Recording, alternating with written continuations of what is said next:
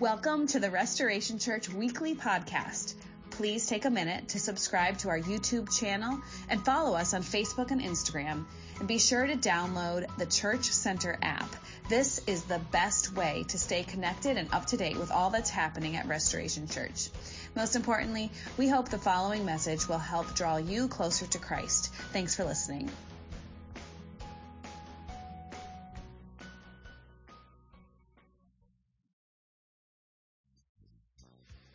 The last week of the Dirty Bible. That's Emily. That's what she's saying. She is right though. This is the Oh, you want to clarify? It's not, okay. Yeah. That could be interpreted different ways, I guess. She is not liked for 13 weeks that I used a smudgy, dirty Bible for the last Bible that I threw on top. The last one. It's dirty. I could have used a clean one. I could have wiped it off. She's not saying the Bible is dirty. That's not what she's saying, okay?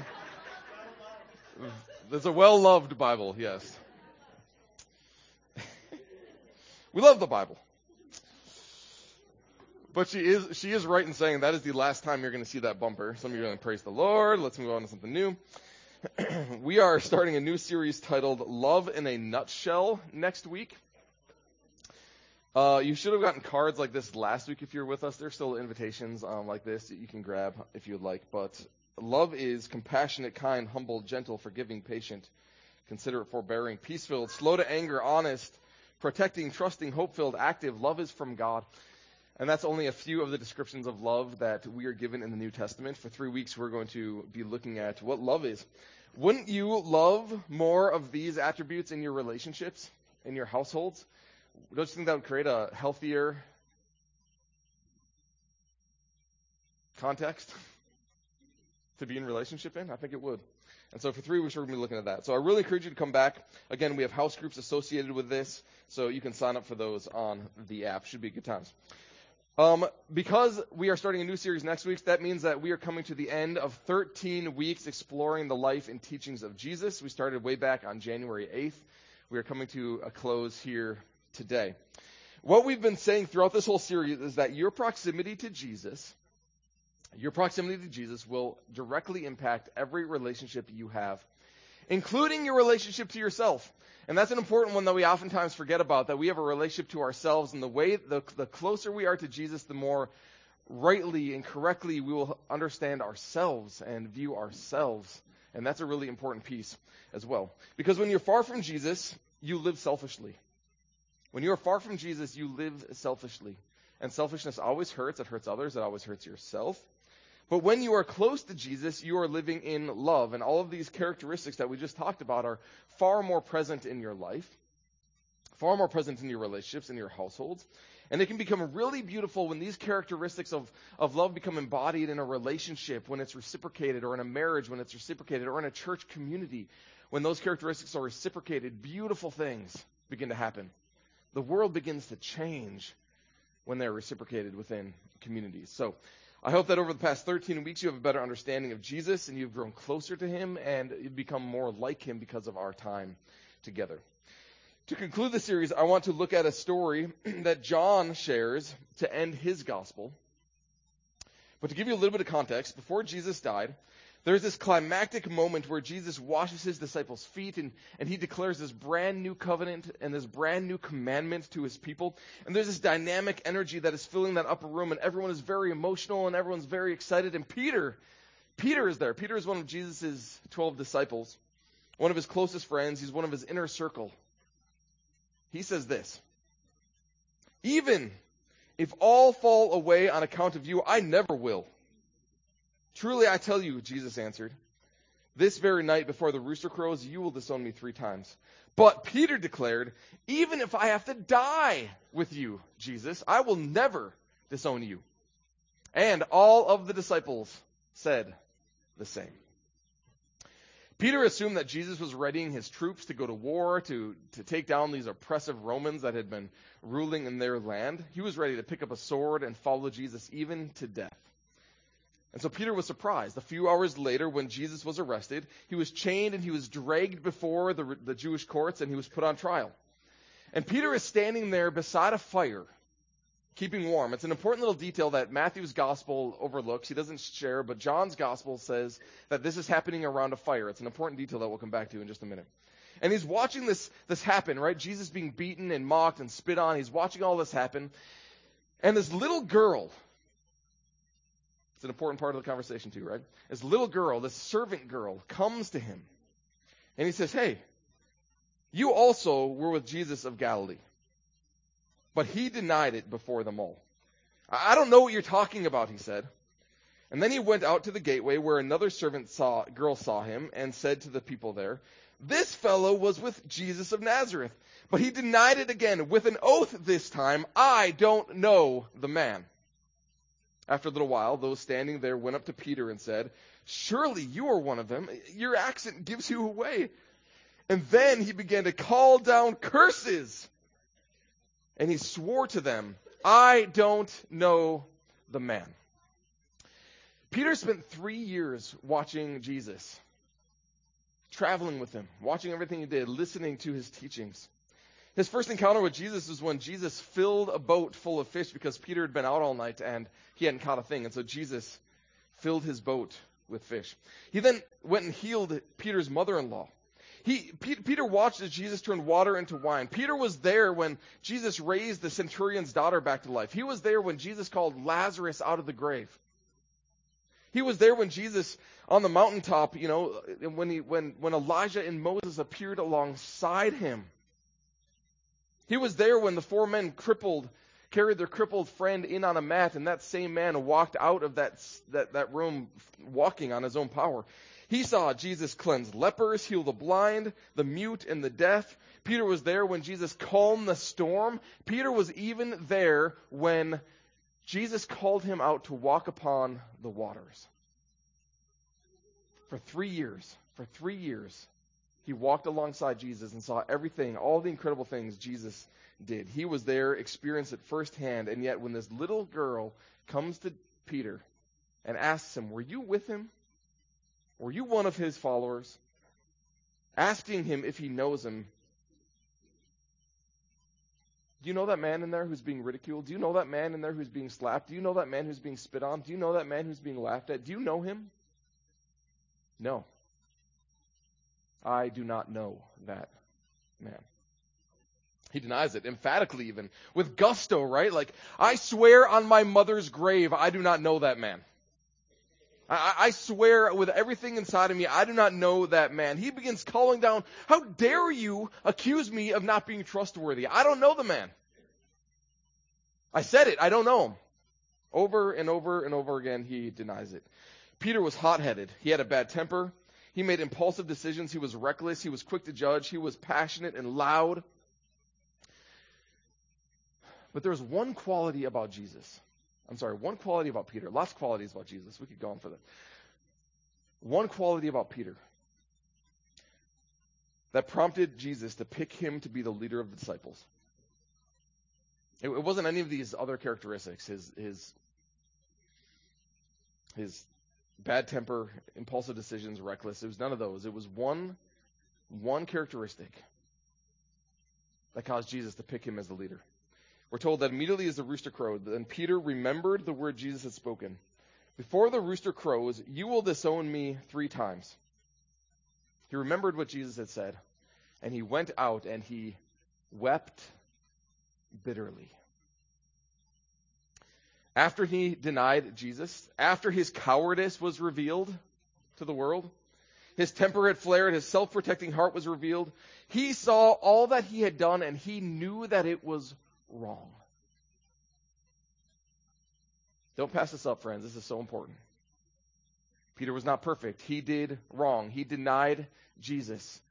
But when he acknowledged, when it was put before him that he had done wrong, he knew it.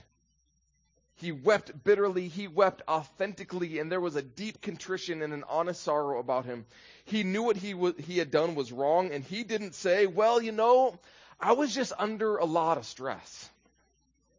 Well, I hadn't slept all night, and you know how we are when we don't get sleep or we lack self-control, and I can't be blamed then for denying Jesus because I was just really, really, really tired.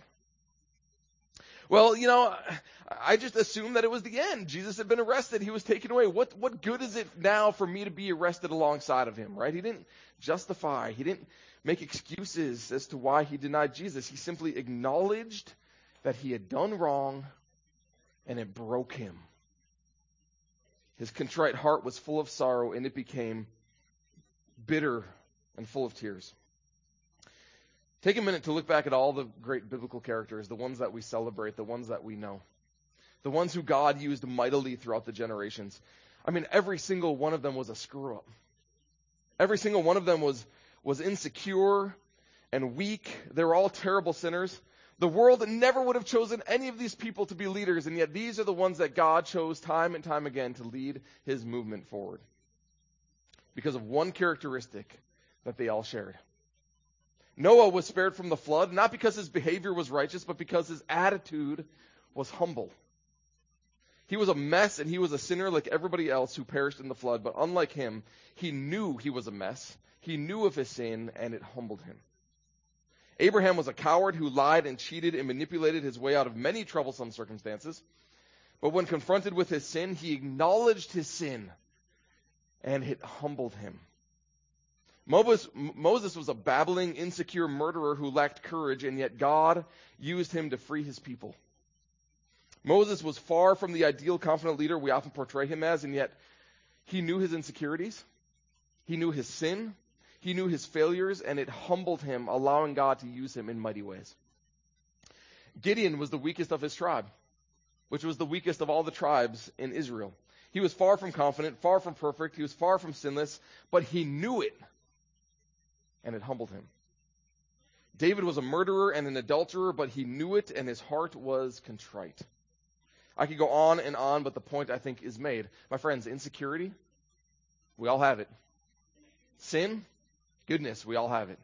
We've all made mistakes. We are all flawed individuals. Sin has never kept God from using people. Flaws have never kept God from using people. Insecurity has never kept God from using people. Mistakes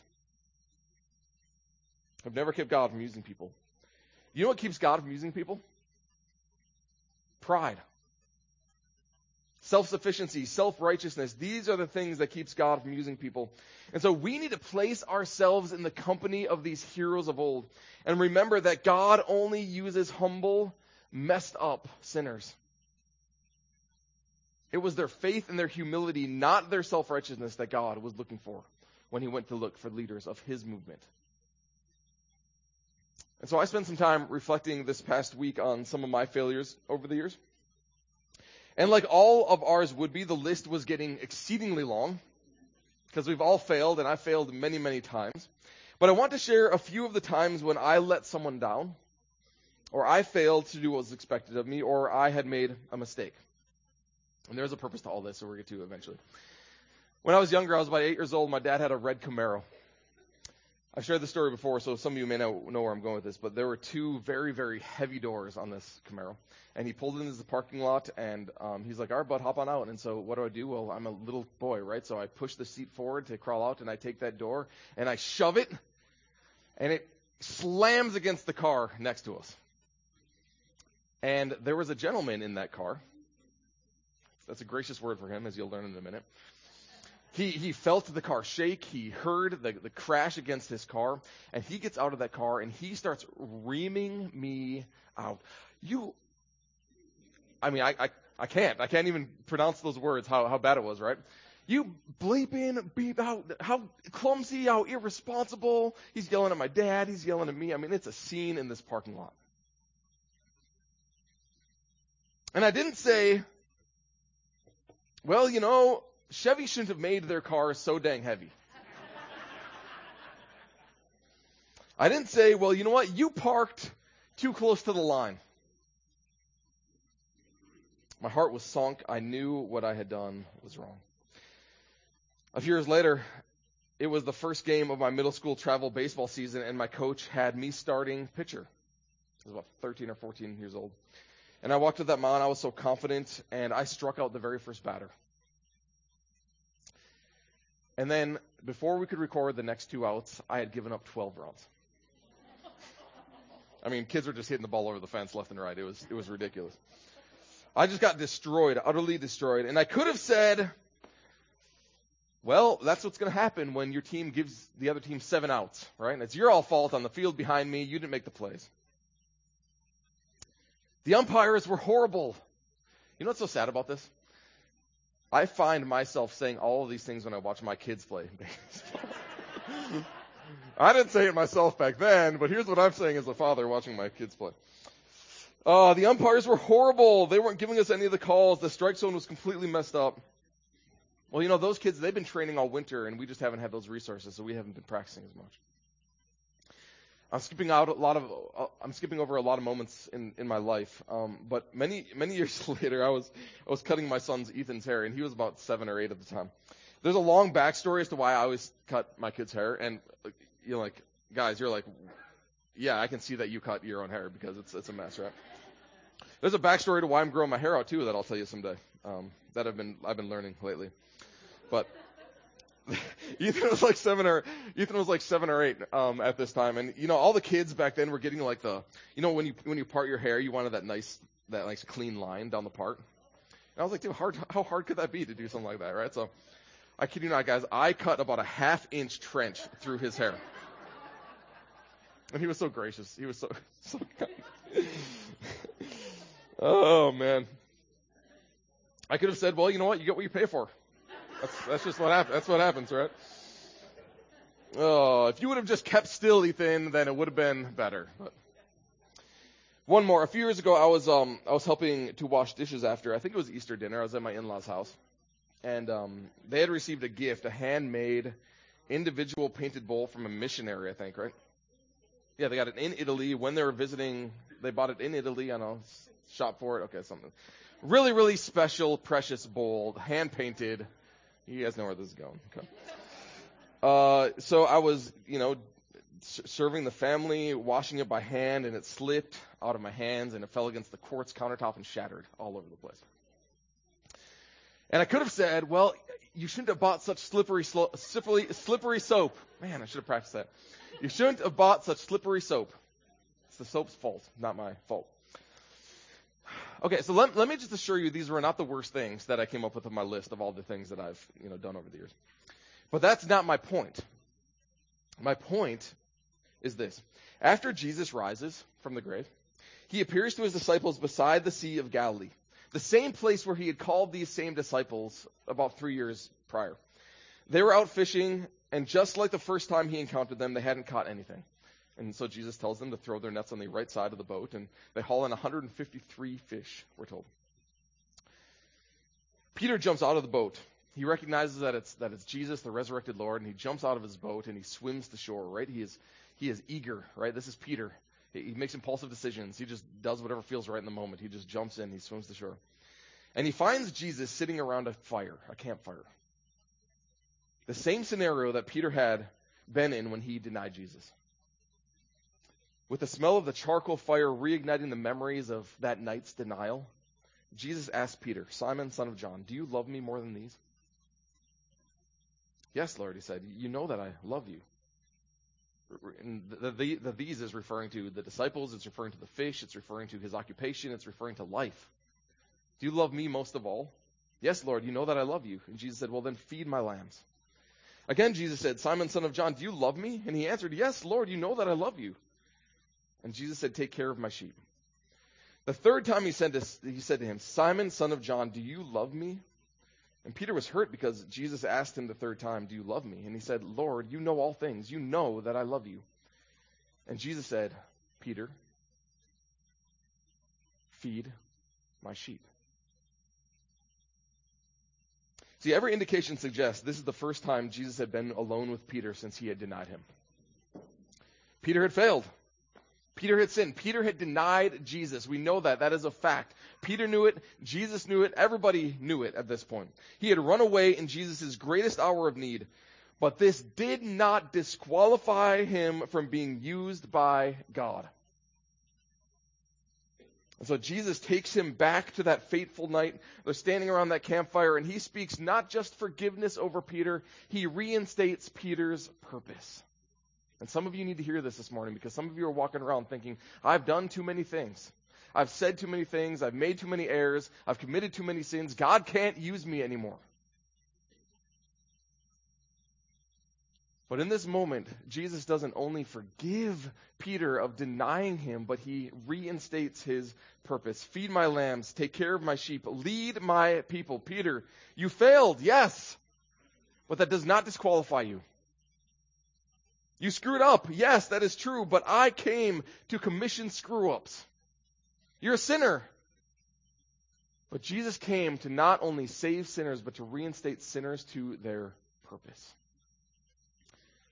And Peter could accept it because underneath his bold, hot-headed temper, his impatient, impulsive self was a tender-hearted, humble, contrite man simply wanting to love Jesus. His heart's desire was to love Jesus. He didn't walk away that night justifying his actions. The night that he denied Jesus, he didn't walk away justifying his actions. He didn't make up excuses as to why he denied Jesus. No, he went and he wept bitterly. His heart was contrite.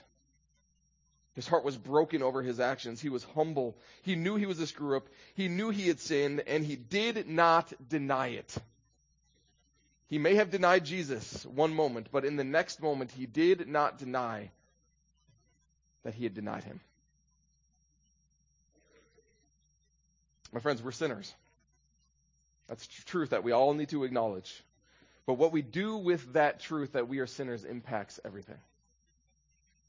Jesus came around a very humble Peter, not a perfect Peter, a very humble Peter, not a Peter who would never sin again, but a humble, softened in heart, contrite Peter, and he reinstated him to purpose, to lead the way going forward.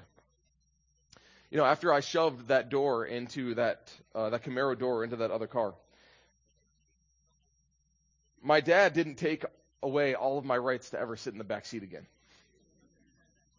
The next time that we had to go somewhere, my dad came along and he said, "Hey, Ross, hop in the back. We're going to go park in between two other cars and you're going to get out.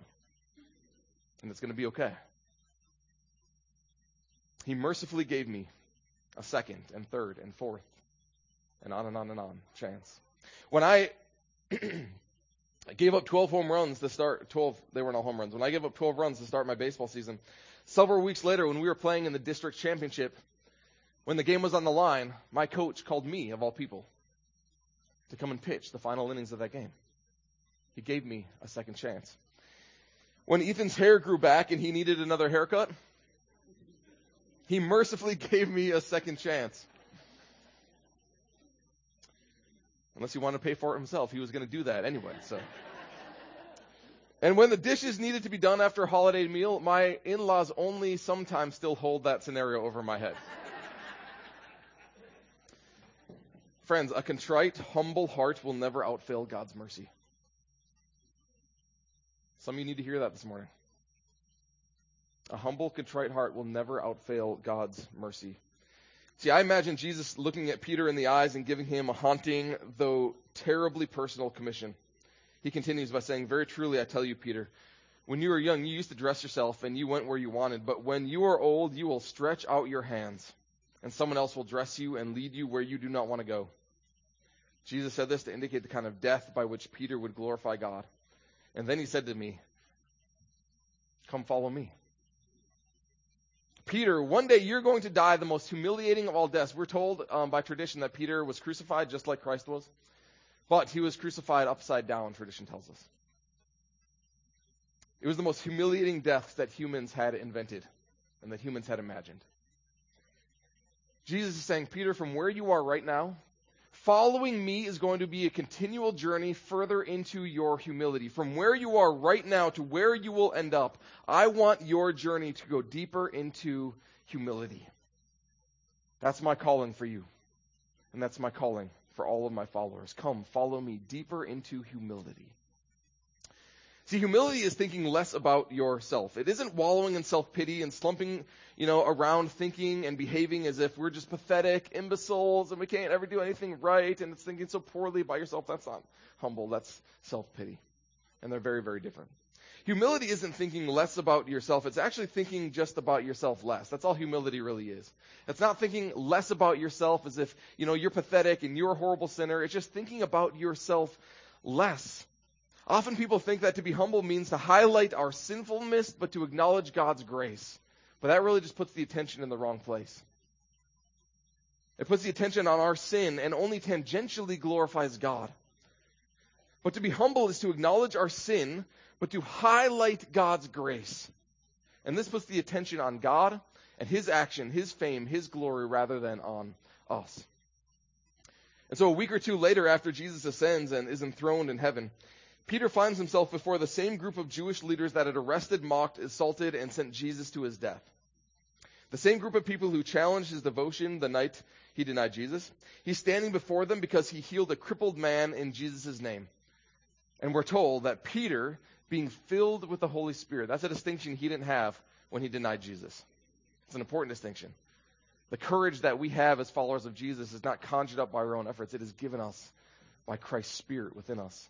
Peter, filled with the Holy Spirit, said to them, "Rulers and elders of the people, if we are being called to account today for an act of kindness shown to a man who was lame and are being asked how he was healed, then know this, you and all the people of Israel, it is by the name of Jesus Christ of Nazareth, who you crucified, but whom God raised from the dead, that this man stands before you healed." Remember, these are the same people who he denied Jesus before, right? These are the same people who mocked and assaulted and beat upon Jesus about a week prior to this, maybe 2 weeks prior to this. 40 days prior to this. He says, "Salvation is found in no one else, for there is no other name under heaven given to mankind by which we must be saved."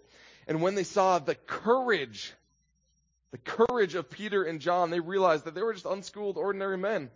They were astonished, and they took note that these men had been with Jesus. The Sanhedrin threatened them and told them to stop doing miracles. They told them to stop speaking in Jesus' name. But Peter and John replied, "Which is right in God's eyes, to listen to you or to him? You be the judges.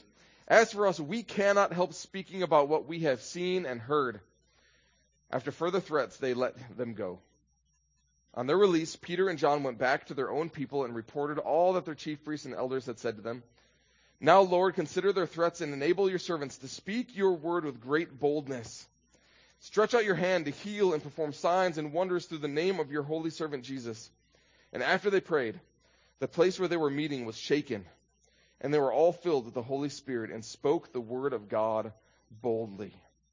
See how many times courage and boldness was mentioned in this conversation when Peter was before the very people who he denied Jesus before about 40 days prior to this? Something had happened drastically to Peter in these moments, right? He denied Jesus one time. He is reinstated by Jesus a few weeks later, and he goes on to speak in such great courage, with great courage and great boldness, the very words that would set so many free. Peter was given so many opportunities to protect himself. Denying Jesus would have been profitable for him. That certainly would have prolonged his life. But I imagine it was after many years of reflecting on that faithful night and how Jesus had reinstated him, even the sinner, the screw-up, the failure that Peter was, Jesus reinstated him. How he had humbled himself before God and he had been filled with the Holy Spirit to speak courageously. How he wept bitterly at his own sin and how he mourned over his own sin and how he had been reinstated to lead God's people because of his contrition. And despite his sin, he wrote this in his first letter. "All of you, here's what I want for all of you. Now, we recognize we're sinners. Yes, we recognize we're broken. We're all messed up. We're all flawed. We're all screw-ups. All of us. And yet God has come near to me to lift me up. And so all of you, clothe yourselves with humility toward one another." You know why? Because God opposes proud people. But he shows favor to humble people. And so humble yourselves. And when you humble yourselves, God will lift you up. God will reinstate you. God will set you back upright. God favors the humble, and he will pick the humble up when they fail. But those filled with pride, Those who justify and blame shift and deny that they have denied Jesus slap God's merciful hand away as it approaches. God is drawing near to everybody, but those who are prideful says, you know what, God, I don't need your hand, and they slap it away. I don't need your grace, and they slap it away. I don't need your mercy, and they slap it away. But those who know they are broken and contrite and humble can receive the hand of God to lift them back up and to reinstate them to their purpose. I'll invite the band forward, and we're going to reflect on this as we sing a song to conclude our time together. John has a commissioning just like Matthew does. We talk about the Great Commission often, you know, how Jesus commissioned his disciples to go into the world and preach the good news to all the nations. But every gospel has a commissioning, and a lot of people don't know that. Matthew, Mark, Luke, and John all have commissioning. In John's gospel, we read this: As the Father has sent me, I am sending you. Now, there's so much that could be said about this. So many implications, so many applications. But one of them is that Jesus met sinners where they're at. In their sin. In their humanity. In their brokenness. In their insecurity. In their flawed, broken hearts. Jesus met sinners where they were at. But he also met them in their humility and contrition, and he forgave them and healed them and restored them to the purpose and to the work and to a productive future. And if that is true, my friends, we should do the same with one another.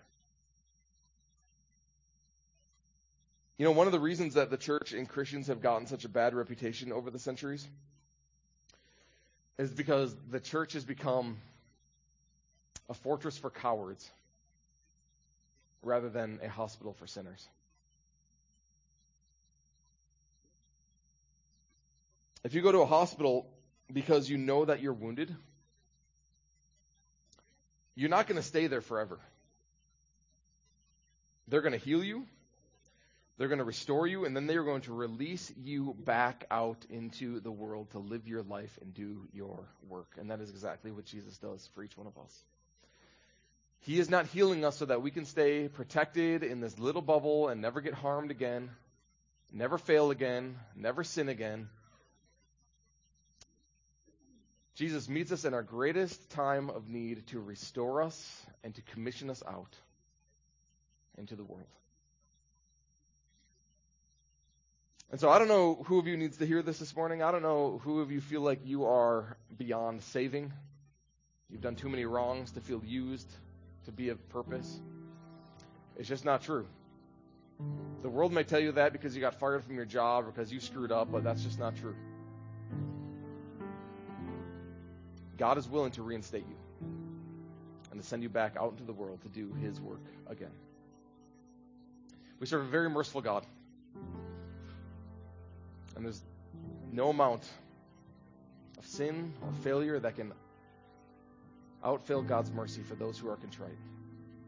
And so, Heavenly Father, I want to, on behalf of this community, on behalf of this people, Father, I want to acknowledge that we're flawed. And that we're broken, and that we've done some things. And I pray, Father, that we would not be a people who hold others hostage and who we keep score, but that we would embrace one another with love, because love keeps no record of wrongs.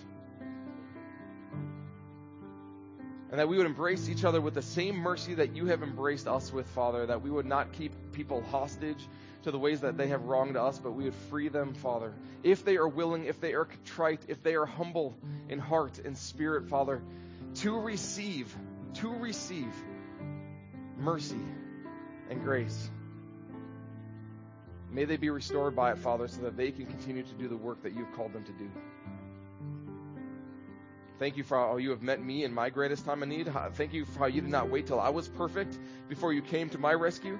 Thank you how you did not come to you did not wait for any of us to be perfect before you came to our rescue, Father. And